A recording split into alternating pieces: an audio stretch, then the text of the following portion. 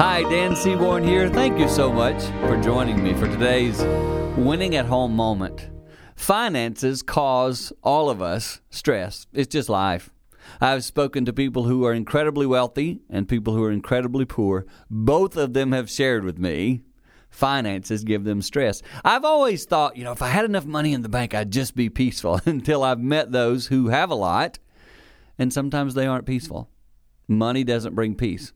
And I want to remind us all of that today. It might be that you've put too much hope in finances. I want to get that in perspective for you and help you realize, I want you to have enough, like me, to pay my bills, to take care of my things.